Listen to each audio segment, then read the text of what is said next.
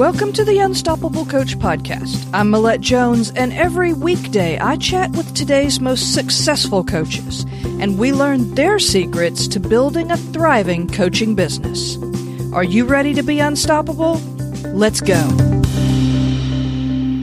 Welcome to the Unstoppable Coach Podcast, where inspiration and action come together. Today we're joined by Ben Ivey. Ben is the Fulfilment artist. He's an international speaker, a Tony Robbins Strategic Intervention Coach, and the Lead Facilitator for Zero Suicide Systems Nu-Rekall. Ben is most well known for his seminars, Release the Real You and Fulfillment Artist Intensive. He works with successful people around the globe that, despite all they've achieved, feel isolated, lost, and depressed. His mission is to move people from the worst place of their life to the best in the quickest time possible. Ben, I want to thank you so much for joining us today. My pleasure to be here. It's good to be on the Unstoppable Coach podcast.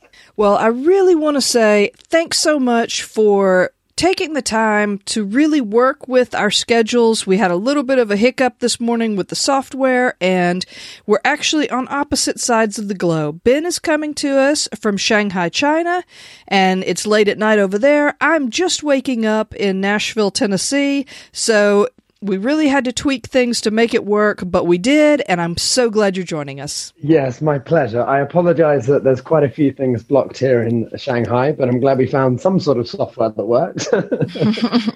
Absolutely. Well, I would love it if we could go ahead and jump into the questions, and I want to start off with you telling us a little bit more about you, and maybe even some of the things that you like to do when you're not busy working. Okay, sure. So, well, one of the things that I love to do is definitely traveling. I mean, I'm probably a little bit different from most coaches in that I do everything online. So I'm quite fortunate in that I get to travel a fair bit. So I recently went to where they filmed Avatar in this place called Zhangjiajie, and it was amazing. Like, you're up in the mountains and there's just like all this smoke like around you. So yeah, that's really, really cool. I did a 6-month body transformation recently. Which is pretty cool. I found myself getting a little bit fat because I was sitting taking calls for quite a while. So health is always interesting to me. And what else? Oh, energy as well. If you've heard of Wim Hof, have you heard of that guy? Oh, yeah, I actually have. He's the guy that does all of the energy work with ice, that sort of thing? Yeah. So I delved into that as well, which has always been some great fun. I was just on top of a mountain in Italy doing some breathing exercises, which is quite cool. And then I do a bit of street dance here and there. I'm in a long distance relationship across the world. So yeah, I'm used to these long distance calls as an understatement. Oh, wow. Yeah, that sounds really interesting. Now, I would love it if we could jump into more about your business. Let's start off with just a little bit of background. So, how long have you been coaching, and what really got you interested in it in the first place? Sure. So, I think that just like most coaches, I think you sort of fall into it in a sense. Like, my coaching journey started about 6-7 years ago as such. And I was starting coaching people on just the simple sort of things like your productivity, public speaking, a bit of life coaching here and there, sort of no training and just sort of seeing how it goes as such. And then from there, although I was doing it, I wasn't thinking of sort of doing it full time. I had other businesses that I was working on. So I ended up being in Silicon Valley, and I had a team internationally. I was working on a business to basically help people memorize Chinese in a 3D environment with all these different memory hacks. And whilst I was there, it was incredibly fascinating to me that I was in an environment where you've got sort of millions of people that are earning just a ridiculous amount of money, but they are unhappy and depressed. And I found that incredibly fascinating. I wasn't quite sure what to make of it. And I also felt myself starting to sort of self-sabotage. So I started working on other projects and other things. And then I had a moment which really sort of shifted my life. I ended up losing my father to suicide. And that was my biggest shift for myself. And it was that moment that sort of led me on this journey of self-discovery, of understanding what is it that really drives people? And what is the difference between people that are okay on the surface, but underneath, they've got all this shit going on. And sometimes we're really good at playing, hide and seek.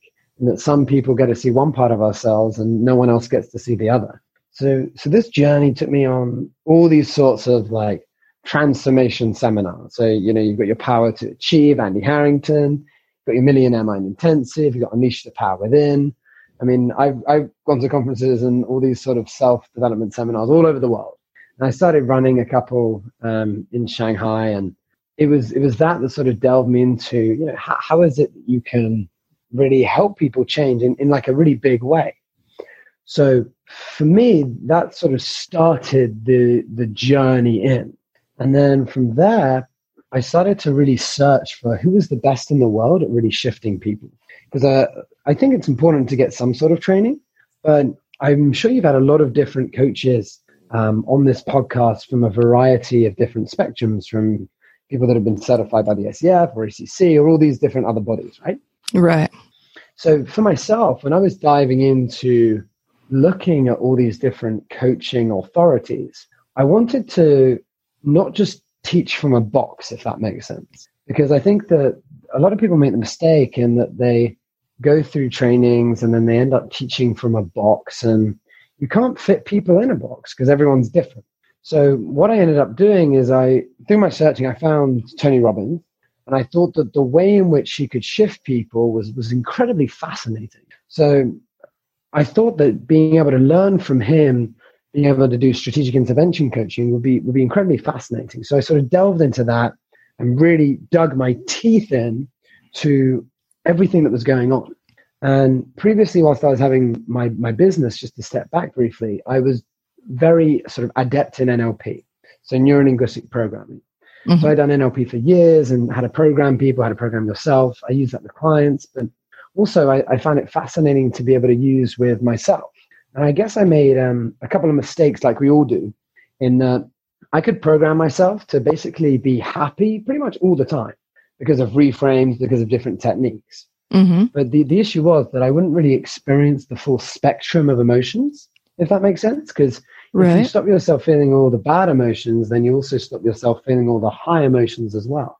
So, through this understanding of the strategic intervention coaching, I managed to remove that. And then I could use the NLP foundation to really help people shift. So I was working with people, and I could shift people, and I could, change them and break through whatever issues that they had.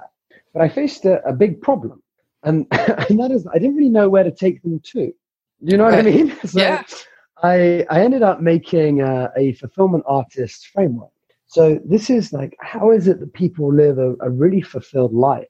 Like, what are the elements that we all need to be able to live a life that's not like anyone else, but really fulfilled to ourselves? And I made a framework, and I teach that in the seminars that I run around the world. But I use that with clients so I know actually where I'm taking them to, so that they can really have that deep sense of fulfillment from within, as opposed to dealing with all the surface level problems that most people deal with. And the last thing was, I didn't feel comfortable with dealing with people at the sort of worst end of the spectrum. So for a lot of coaches and things like that, they won't really deal with people that are very, very depressed or suicidal. Mm-hmm. And that's a sort of element that most people have said, you're not really meant to go there. Send them to a counselor or a therapist. And I'm sure you've heard this before, right? So for myself, absolutely. I didn't really want to have to turn anyone away. I wanted to be able to take everyone on, no matter where they were on their journey, but really feel comfortable. And although I had some of the skills with the strategic intervention coaching and NLP, I really wanted to get a solid foundation and master the sort of worst elements, because then anything else someone throws at me is much easier. Right. Like if you compare someone that's suicidal compared to someone that's like, on like who's an alcoholic, like, okay, an alcoholic can kill themselves, but it's a little bit different to someone that's suicidal on the edge right now. Mm-hmm. Right. Sure. So for me, I delved into something called the Nu-Rekall Zero Suicide. So it was invented by this guy called Matthew Doodle. And he's basically been manning suicide hotlines for about 30 years. right? And he came up with all these different techniques to help people. He was on the phone for hours, and then basically he managed to whittle it down to these precise procedures to be able to remove suicide ideation from people in a very, very quick way. And he's been mentoring me for over the past year, and it's been fantastic to be able to use that in my seminars, use that with my one-on-ones, to really help people make that permanent shift so that suicide is no longer an option for them in their life. And that pretty much leads me to where I am now. Wow, with such a varied background, do you tend to work with business people, or who is your ideal client, Ben? Sure. So right now, I mean, most of the people that I work with are business owners. So they're people that are achieving a lot in their life, but they feel that something's missing. Gotcha. And then I help them sort of break through that to live a truly fulfilled life. And although I do take on some managers in other positions as well, predominantly, I'd say about 80% of the clients that I have are business owners. Yeah, that really had me wondering, because you've done such a deep dive into really exploring the whole concept of how people begin to think about suicide, how to help people get over these thoughts of suicide. I was just wondering if this is something that you tend to find in a lot of your clients that they struggle with, or if this was just something where you really just had a deep interest in it and you wanted to learn more about it for yourself. Well, it's funny because I think it's very surprising how many people who are at the top who actually don't really speak to many people about what's going on. Because if you imagine that if you become more and more successful, it's often more isolating and depressing because you actually have less people to speak to, you have more stress, more responsibilities, and there's no one there that really understands you and gets it. Right. And often the characteristics of the people that get to the very top are the same sort of characteristics where you don't really show that much emotion because it's like cutthroat business. Does that make sense? Yeah. So they often end up hiding a lot. So it's very rare that you'd be able to express what's really happening. And, you get cases all over the world of people that are very successful. You've got Robin Williams, you've got the Linkin Park guy that was very recent. I mean, there's a bunch of different people and it's very fascinating. And I guess that, would I say the majority are suicidal? No. But when they are, it leads me to be able to help them very quickly out of that. Out of any sort of depression, then shift them on their way so they can really, get that deep sense of fulfillment and start moving forward in all the different aspects of their lives. Right. So now that we know a little bit more about the type of person that you like to work with, I want to talk more about how you really got your business started. Now, a lot of people can really learn a lot from hearing about how other people overcame struggles. So can you tell us about a time in your business where maybe you had a big disappointment or just a low point, and then what you did to sort of bring yourself back and get over that? Well, I think an important thing to talk about here is like the facts and figures. And the truth is that most coaches find it very difficult to earn above the average wage, right? I think there's a fact, like it's a ridiculous fact, like 90%. So often, you go on courses, you do these things, and then you're sort of stuck and you have to like find clients to do all these things. And one of the hardest things that I found is obviously when you're starting to build it up, and let's say you take on your first paying client, like you have no idea what to charge. Everyone says they're a coach. Like, how do you differentiate yourself? Right. And this is like a big issue that I had because you get people that are life coaches, you get people that say all these different things. And I guess that's one of the reasons that for me, I was so confused because you have these people that are young that say they're life coaches, but then I was speaking to older people. And for example, I had a one-on-one with a guy called Andy Harrington. He runs seminars all over. He's a very, very interesting guy. And he was like, you can't call yourself a life coach. And I was like, why not? He was like, because life coaches have got to be like 50, 60. They have to have gone through, like, they have to have those sorts of life experience, right? So as soon as you say that, it puts you sort of further down because often when someone says the life coach, there is a certain association they have with a life coach. Right. If you don't fit that association, then you're sort of breaking the mold and then you're already sort of down, if that makes sense. Yeah. Mm-hmm. So for myself, I guess one of the first things was saying, okay, well, how could I differentiate myself from other people? And I think that's quite important. And I know that you've obviously spoken to lots of different coaches in different niches, but I think it's important to very much differentiate what you do with the people that you work with and how you differentiate yourself from other people. like if you can. Mm-hmm. Well, when I was sort of starting on this journey, it was confusing. Like I really was very confused. Like I take on one person, and I remember the first client I ever took on, this was years ago. I think I took them on for like £25, like a session, something like that. And it was just on productivity, and I was so happy that someone was actually paying me for my time online, and I just could not believe it. And I guess it's those little wins that's really exciting. But then you sort of get to the end and you're like, oh shit, like where's my next income coming from, right? And then you go through this process of like, okay, well, you can be a good coach, but if you're in the middle of it's like the story people say that if you've got a golden shop, and it's the most amazing shop in the world, but it's in the middle of nowhere, no one's going to know you exist. Right. So I was thinking of like lots of different strategies of like, how do you build up a sustainable coaching practice, or whatever it is you want to call it. And I know loads of people that sort of do loads of Facebook stuff, and I'm sure you've got people with so many different strategies. Right. You say, oh, you've got to do Facebook. No, you've got to marketing. You've got to have an email list and all this sorts of stuff. And I remember being told, like, oh, you've got to write a book, like make yourself an authority in the field. And there is so many contradictory advice. I mean, have you heard this before? I've heard every one of those. Okay, cool. So like I was there and I was like, I mean, yeah, okay, I can write a book. Like that's cool. But I mean, that's not really going to build up a business. So I actually went top down. So I thought, okay, well, I think it's better to build a one-on-one, build up my one-on-ones, right? And then sort of use that money to then funnel into everything else. But obviously you've got to get those clients to begin with.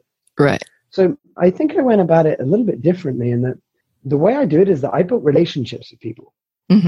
So over periods of time, like, you just build relationships with people and see where you can help out. And I guess in my experience, I sort of tracked where my clients were coming from, or like any sort of potential clients. And I think any advice that I'd give to someone starting out is, you've got to see if you can track early, like your first client, like where did you meet them? It's funny, like one of my best clients, I met at a jazz bar. Like, what? Like, how does that happen? He was like this business owner, a bunch of stuff. And I had a friend with me and he was saying how, I changed his life, blah, blah, blah. And and then we sort of took it from there. But it's fascinating. And you hear of all these coaches going to all these different networking events, right? Sure. And some people say, oh, you've got to go to all these networking events. It's really great. Now, it may be for some people. For myself, I'm telling you now, I have gone to so many networking events in so many countries. I can't even tell you. I mean, Los Angeles, I went to all the team, all the BNIs. I've been to places in London. I've been to networking events in Shanghai. And that really was not up my street. And I made so many mistakes. And it's frustrating because you're meeting lots of people, you're working on making progress, and you genuinely want to have an impact on people. But I guess you're mixing with the wrong types of people, if that makes sense. Sure. So one of the important distinctions that I needed to make is like, okay, well, where is my ideal client? Like who is that person? And an analogy really stuck with me when I started to understand this, and that is that if you're hunting for antelope, right, you don't look in the shed. Right. You're just going to be with all the field mice. If that makes sense. So that's when lots of coaches get disheartened, like disheartened, because they don't really know how best to move forward. And then like prices was a big thing that I like really didn't have a clue what to do. And I think it was funny. Another client that I took on, this is something very different to what I was used to. So I was starting out, and then I had a friend, and she asked me, oh, do you know any, like, we're having trouble in our relationship? And I was like, okay, well, I know a couple of relationship coaches. So I suggested them to her, and they're like, oh, no. We would actually want you to coach us. And I was like, what? Okay. That's not really what I do. Like, how do I do this? So, I mean, I obviously I'm aware, and that's something that I do deal with, but I've never really I hadn't previously taken on two people at the same time just for their relationship. And how do you price that? You know what I mean? And it's topics that people don't really think about in the sort of coaching world. Like, no one says, oh, if this happens, you should charge this, because there's no like sort of fee. And then there's so many different perspectives of like how you should build up a sustainable coaching practice. Exactly. I'm sure you've you've got the Prosperous Coach, you've got, there's so many different books talking about all this different stuff. I mean, it's a big thing, especially when you're starting out, because, how do you know your value? I mean, you have skills, but the experience isn't there, and often you don't know the effect that you have on people's lives. I mean, I remember I was doing a practice coaching session with one of the guys in Tony Robbins, and I was there, and I spoke to him for half an hour, and I was like, damn, this is not going very well. Like, I really didn't think it went well at all. Right. I was like, damn. And then it gets to the end, and he was like, yeah, that was one of the best coaching sessions I've ever had. I was like, what? What are you talking about? Like, you know what I mean? Like, and it blew my mind. Mm-hmm. Because sometimes we don't think we're having an impact on people, but then you end up having one, and it's incredibly strange, because sometimes we only see it from our own perspective of what we want someone else to achieve, and we sometimes forget about it's those small things that make a big difference to the people in the coaching world. Right. But, despite that, moving to the prices side of things, I think that when you're starting out, this would be my personal advice, and I'm sure that they're going to hear, tens and hundreds of different coaches. I would suggest the following. I would say, have a sort of rough price for what you do. And then if they say, oh, that's too much, just say, like, what can you afford? And literally just work it out with that. Because I think that a lot of people focus on signing, okay, I need to sign lots and lots of high-end clients. That's the way to build it up. Mm-hmm. Other people are like, no, you should just take on everyone and just build it up like that. And I think that everyone's different, and people want different things. And I think that when you're starting out, you don't really want to turn away anyone.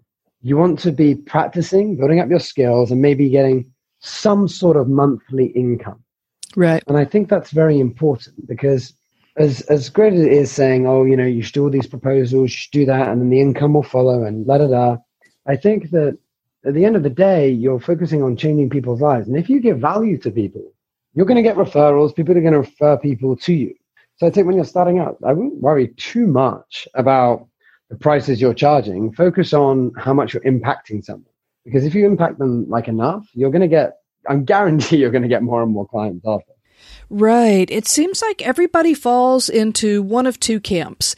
Either they really believe that you need to set your prices up front and stick with those prices from the get-go, or they go along with your idea of thinking, which is, no, be willing to negotiate a little bit. Be willing to structure some things around what this person is needing, and then know that you're going to build up that relationship, and then you're going to get those referrals to come in. And at the same time, you're building your skills, and you're building up some confidence as well. So I think that's a really great suggestion for people that really resonates with. Now, on that same track, how do you feel about your offerings? A lot of people like to go in with maybe just one or two offerings, like maybe some one-on-one coaching, and then if people can't afford that, they'll go with a lower-priced offer of a group coaching package. So do you have several different offerings, or do you really just sort of structure your offerings around what your client needs? Well, so for myself, I mean, I treat everyone as unique. So I do tailor-made packages for exactly what the person does. So I've moved away from the coaching transactional side of things, of like an hour of my time, because I don't consider myself a cleaner. Like, if I'm there to change their lives, like I want to spend as much time as I can with them. And so basically I have like a roughly how long I'll think it will take, and I'll give them an offer. And then they can either decide to take the offer, or we change the offer, and then we figure it out to find a way that works, basically, is what I usually do. And I found that's been really, really effective, just so that it's tailor-made for everyone. Because sometimes, people want that interaction in the day where you follow up and you say, how's it going? And then you can start to make those sort of faster changes. But yeah, I agree. I certainly think that in the beginning, it's different to when you're starting to build up like the part-time coaching practice. Right. It's different to when you've got to manage a full-time coaching practice. So like, I remember this, I've only like ever taken one coaching guy on to help him to build up a practice. And the issue that he faces was like drop selling a lower end package. Have you ever had experience with this, where so you want them to buy a high end, but then you end up just talking about the low end because you don't feel like confident in yourself to be able to do that? Sure. Mm-hmm. Yeah. And I think that when you develop that confidence, and when you have someone that can really help you do that, then the results just come like massively. And I think that's something really cool with coaching, that you can get that impact when you've laid that foundation. So a lot of the things that we've been talking about so far, like knowing your value, learning how to differentiate yourself from other people in your industry, going into your first sessions with the mindset that you're going to focus a little bit less on money and focus more on honing your skills, getting practice, giving value, so that then in turn, you're building up the relationships with people, and hopefully those people will begin to refer others to you. All of this consistent action generally will lead to some sort of momentum, some sort of tipping point in a person's business. So I would love it if you could tell us a little bit about what that tipping point was for you in your business when you finally felt like things were starting to roll along at a pretty good pace. Well, I suppose, so after everything happened in my story, right, I quit my business, and I was like, I obviously went on this journey. And for me, it was never an option to go part-time, if that makes sense. Like, there's just no way. And I think that was the experience for myself of like burning all bridges. And that may not be the smartest thing to do. I don't recommend that to everyone. If someone's got a stable job, it's definitely better to build it up part-time on the side. But obviously for myself, I had a business, and I literally just quit that and wanted to dive straight in to this. So when I was building it up, I suppose the point that it happened when I knew that it could be something sustainable was honestly after I signed my first like proper high-end like client. And I was like, wow, because I don't know if you remember, I remember the first time you ever like just signed someone, and at the time you're like, wow, that was amazing. Like, I can't believe I've just signed some people on. Like that's, right. That's crazy. And you're there and you're like, this is unbelievably cool. And I suppose it was that. And then afterwards, just like with everything, you have months, depending on how you structure your coaching practice, if you do in packages or monthly. Right. And I've experimented with both, so I understand the goods and bads about each. But you'll have some months where you're like, wow, I cannot believe if I do this for the rest of the year, I'm going to be easily making 6 figures. You know what I mean? Sure. And then like the next month you make like nothing, and you're like, exactly, what happened?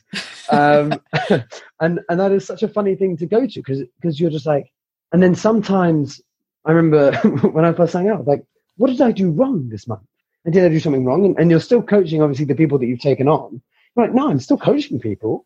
I'm still doing it, but you're not seeing any money. And I think that the attachment to money is an interesting thing for a coach, and what the money means to them, and like how they build it up. It's a very interesting factor that I don't think gets talked about very often. And yeah, I find it very fascinating to see the perception that we have of money when it's not there, when you like have a few months where you just like no idea what to do. I think an important piece of advice there is to stay in the game. I think that you meet a lot of coaches that are a coach for like a few years and then they just give up and then switch. You don't meet many coaches that really sort of stay in the industry through those peaks and troughs that often happen. Yeah, I mean, it's very important to be aware of the peaks and troughs and things like that. I mean, something for myself that when I was looking into, making it much more sustainable as such, I was thinking like, how is it that you can build it up in a way that's obviously in a sustainable way where you're not worried about all this stuff and like having some sort of like level of certainty. Right. And I think that's important for people to understand is like, what is the minimum a month that I really need? And I think, working out numbers, being able to understand, okay, well, what is it that I could survive on? And like, what is it that I need to thrive? And obviously for myself, I'm probably a slightly different case. And then obviously I love working one-on-one with clients, but I also love running seminars. And I love being able to sort of work on like products and things like that. So for me, I see my coaching practice as like the beginning to be able to bring up the foundation of everything else. But there are some coaches that just want to coach for the rest of their lives. So it definitely depends on what it is you want to do with the money that you make. Because I think that some people get complacent and then don't reinvest it.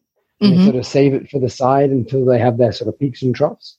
And for myself, I think that it's definitely good to invest it in wherever it is that you're moving as a coach, whether it's upgrading a website, which honestly, actually, just speaking of websites, I'd love to get your opinion on this. Do you have many people that have come on the show that says it's very important for websites and to have that sort of presence? Oh, yeah, absolutely. I think that I would say every person that I've interviewed has some sort of a web presence. Now, it may not be a large site. It may not have a blog that's updated every day or every week, but everyone has some sort of web presence, if nothing more than a 5-page site just to introduce themselves to people and kind of use as a landing page or a lead generation page. Well, yeah, I mean, it's just quite fascinating because I remember when I first started, I was told, you've got to get a good website, Ben. Right. And I was like, okay. So I really worked hard on a good website.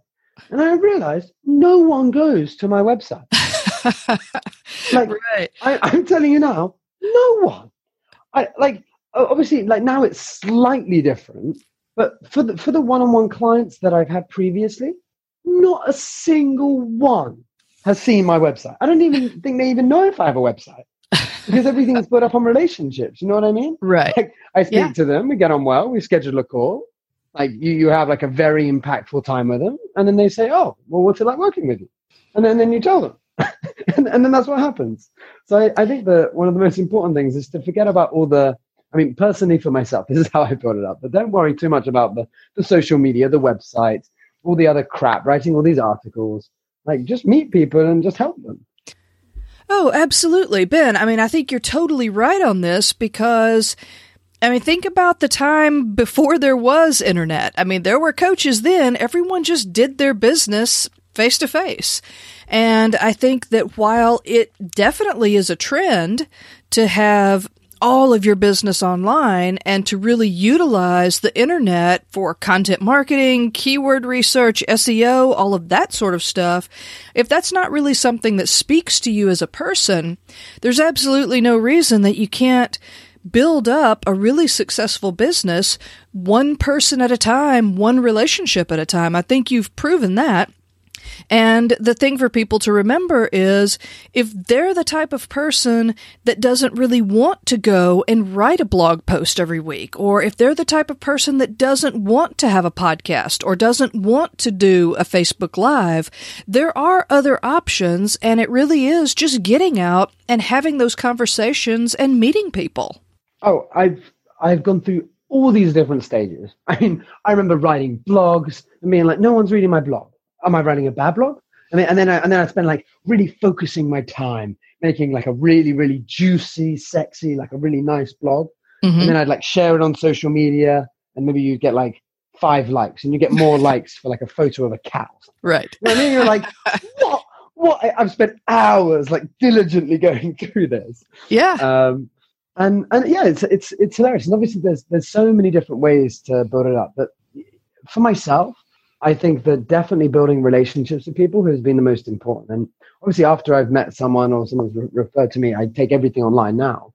And now I have a much better social media presence than I did. But that's because of the online space that I'm moving into of sort of reinvesting and then building up from the other way, if that makes sense. So yes. I have my one-on-ones and now I'm building the audience after. But it's only because I've built up the relationships with the one-on-ones that I'm now reinvesting. But it's still, most of my time is definitely spent on the one-on-ones and the sort of the YouTube editing, the SEO and things like that. Right. I outsource that. I have no time to sort of delve into all of these sorts of things. I'd much prefer to spend my time with people, if that makes sense. So yeah. I definitely think that there's a lot of coaches that are far too busy as you were saying, sort of content making machines, which is great for distracting ourselves, but right. and learning as well. I think as coaches, we feel that we have to delve into a lot of books and a lot of learning. Yes. As opposed to doing something with that and actually going outside our comfort zone and sort of meeting people to be able to help.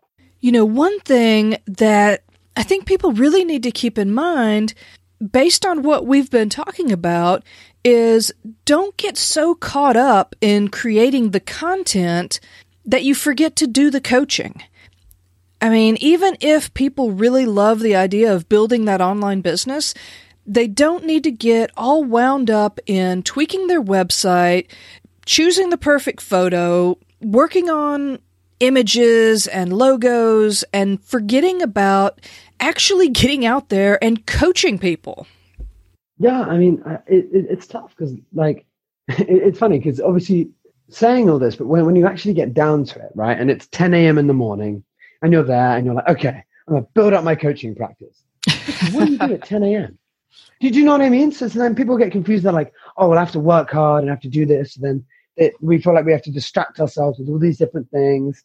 And I think it's fascinating because often, you know, the times that you meet people aren't often in the sort of 9 to 5 work hours. Right. Generally speaking, like if you're going to go to like an event or things like that, like generally speaking, they're not in those sorts of hours. So, you know, what do you do in that time that you have? I mean, what suggestions would you give for people that in the day, what would they do if they don't know what to do and they're sort of first building up a practice?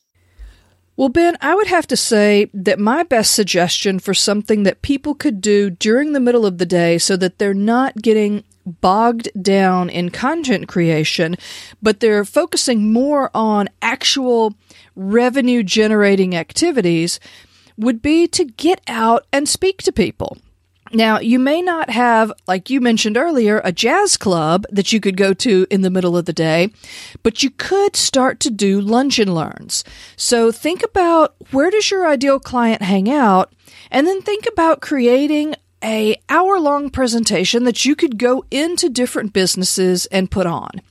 Now, I know that you do some speaking, so I would love it if we could talk a little bit about the seminars that you put on, and maybe you could tell us a little about how you got started and what those are all about. So the seminars that I run are full-day seminars and a weekend seminar. Yeah, so it's slightly different. But when I was first starting out, I mean, I've experimented with all different types, and I think that building up speaking opportunities, I think that's very important as well for a coach, actually.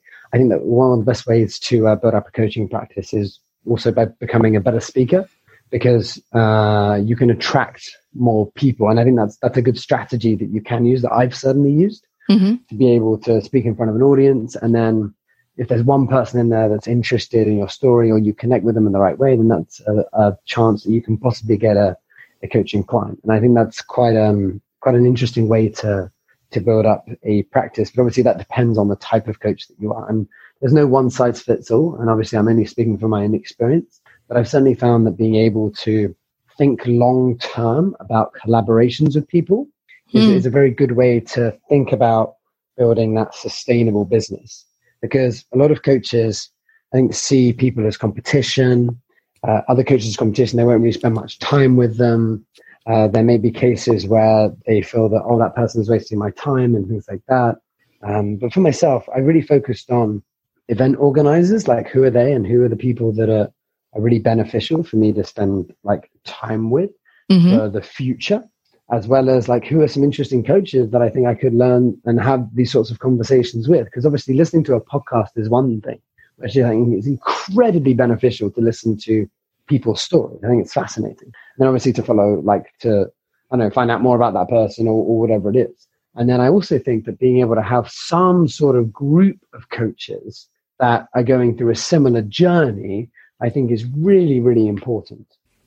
I think that's a really good idea. And I want to dig in a little bit more to collaborations. But first of all, I want to just clarify, as far as your revenue generating, are you mostly focusing right now on your speaking engagements, your seminars, and your one-on-one coaching clients? Is that pretty much where your focus is? So revenue-wise, I pretty much make everything on my one-on-ones. And then I just love running seminars.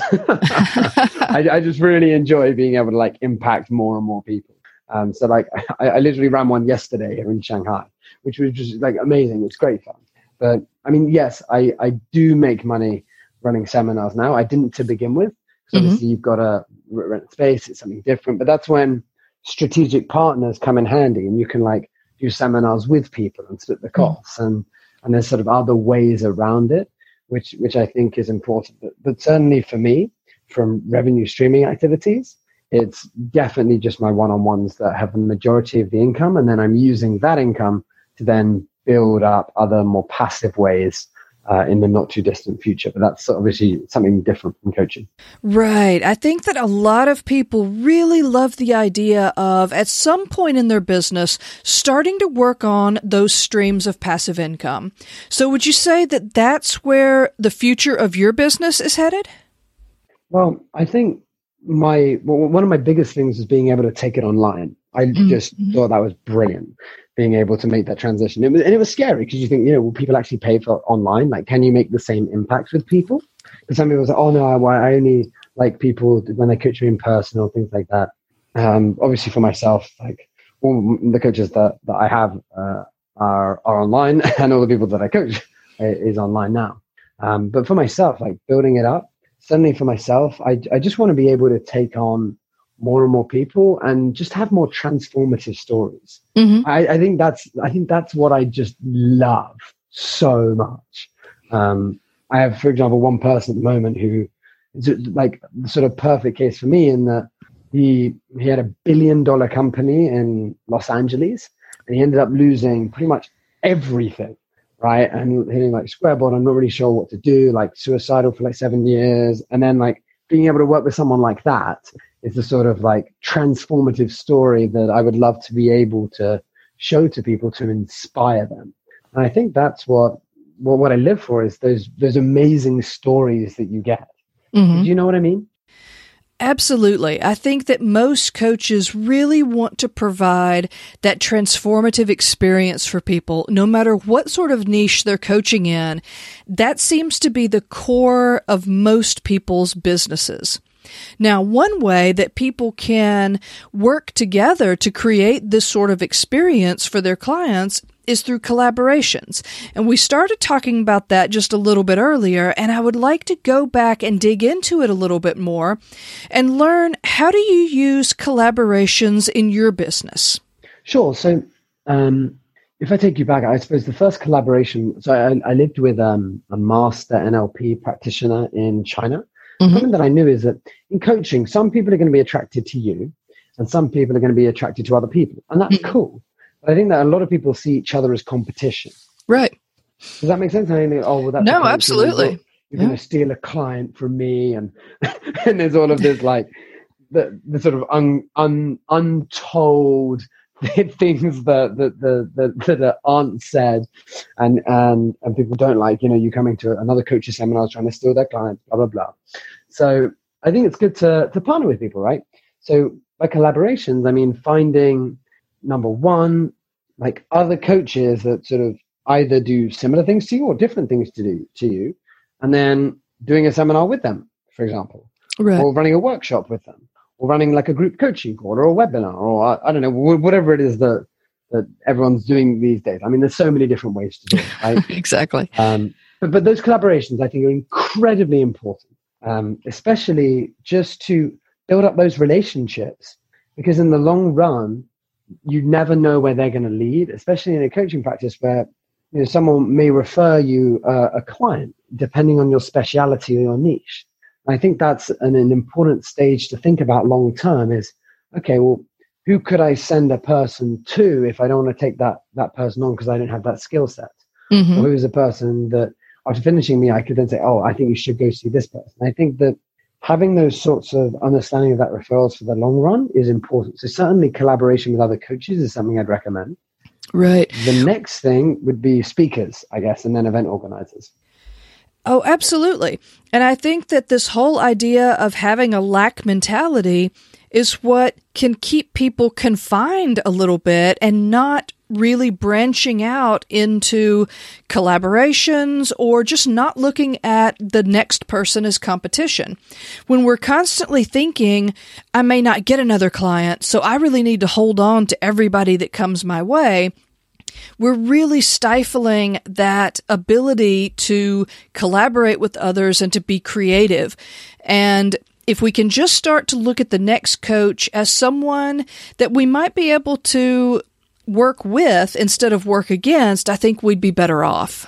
Yeah, and I think that's a difficult cycle to get into. Mm-hmm. I do think it's important just to talk to people, because let's say someone's in your same niche, just speak to them about how it's going. Like, get them to be a friend. Right. You know what I mean? Like, there are billions of people on this planet. And how many people do you really need to build up a coaching practice sustainably? Like, exactly. Do you know what I mean? Like, it's not as if we're going to be running out of people in the world. Mm-hmm. Right? I mean, look at the population growth and things like that, right? I mean, just put things in perspective. I mean, it's very fascinating, and I think that people do forget sometimes how big the world is, and sometimes we get so obsessed with all these little things that really don't matter in the long run. So I think definitely having a long-term perspective is a cool way to build up those relationships, build up those friends. And just to see where they go and like celebrate successes with one another. So what's your favorite strategy these days for introducing brand new people into your business? Do you still love the idea of building up those relationships and just getting out and meeting people? I mean, what do you do when you get out there and you meet someone? How do you really introduce them to your business and to what you do? So when someone asks me what I do, I ask myself, I say I'm a fulfillment artist. And they say, okay, what's that? And I say, okay, well, I work with business owners that have achieved a lot in life and feel that something's missing. I help them find out what that is and move them forward. That's basically what I say. And then if they're interested, we then have a chat.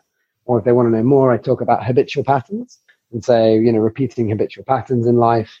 And how do you, break that? When you attract the same types of relationships, or you make a lot of money and self-sabotage, and like, why is that? So I help people remove those habitual patterns. So, I mean, depending on if someone speaks about those sorts of things or want to know more, I delve in deeper. Now, with regards to clients finding me, I mean, like I said, I track where my clients come from, right? So I have sources of either events that I speak at.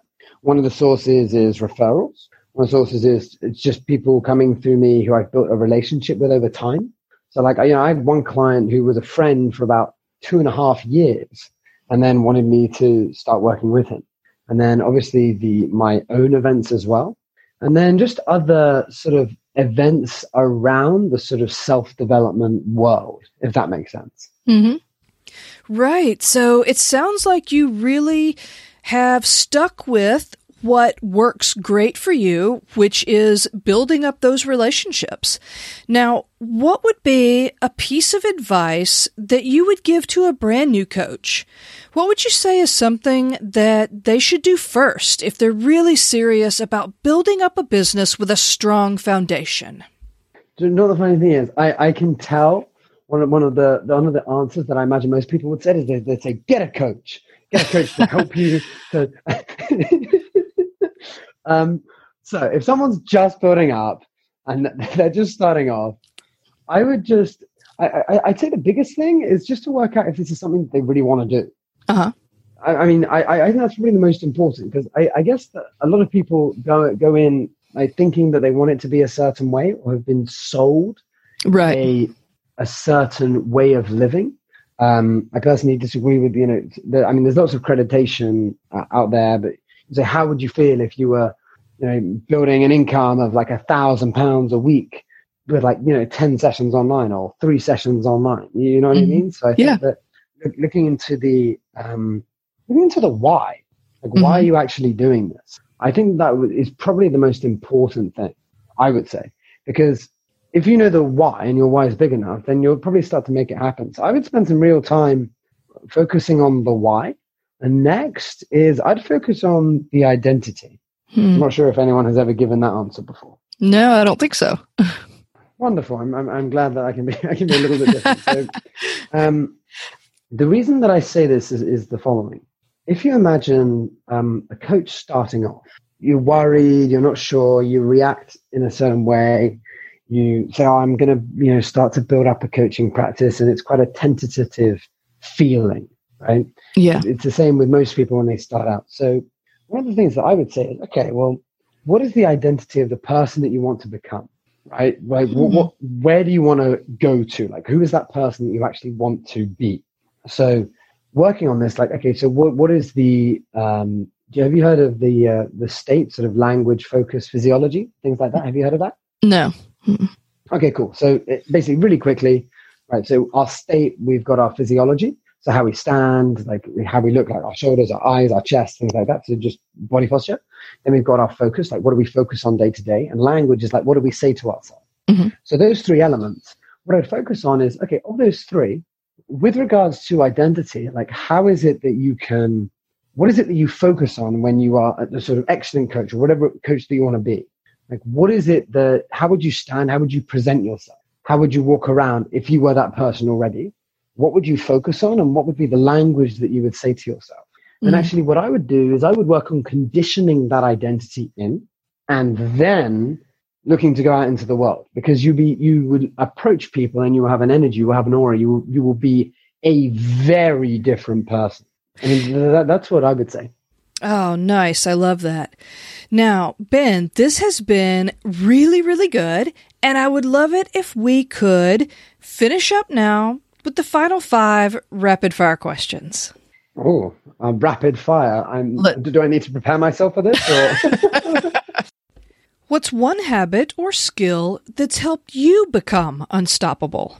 Belief. I would say definitely belief, and then with that, consistency.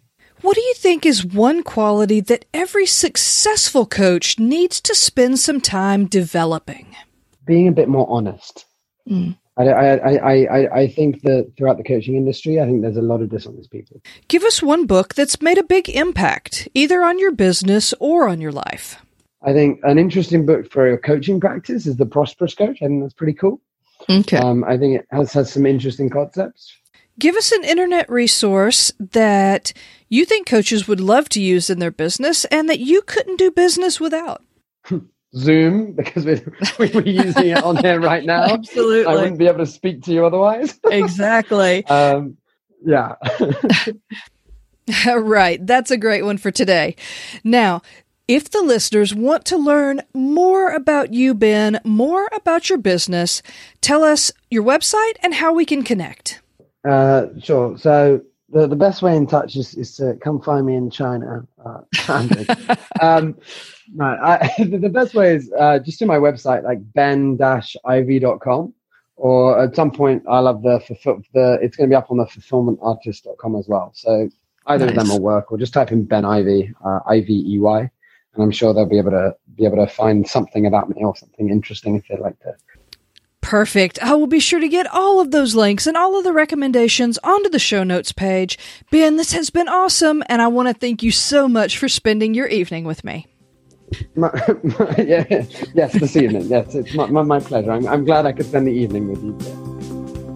Thanks for joining us on the Unstoppable Coach podcast. Be sure to head over to the website at unstoppablecoach.co, where you can grab the show notes and check out all the resources and the links to the guest website and social sites.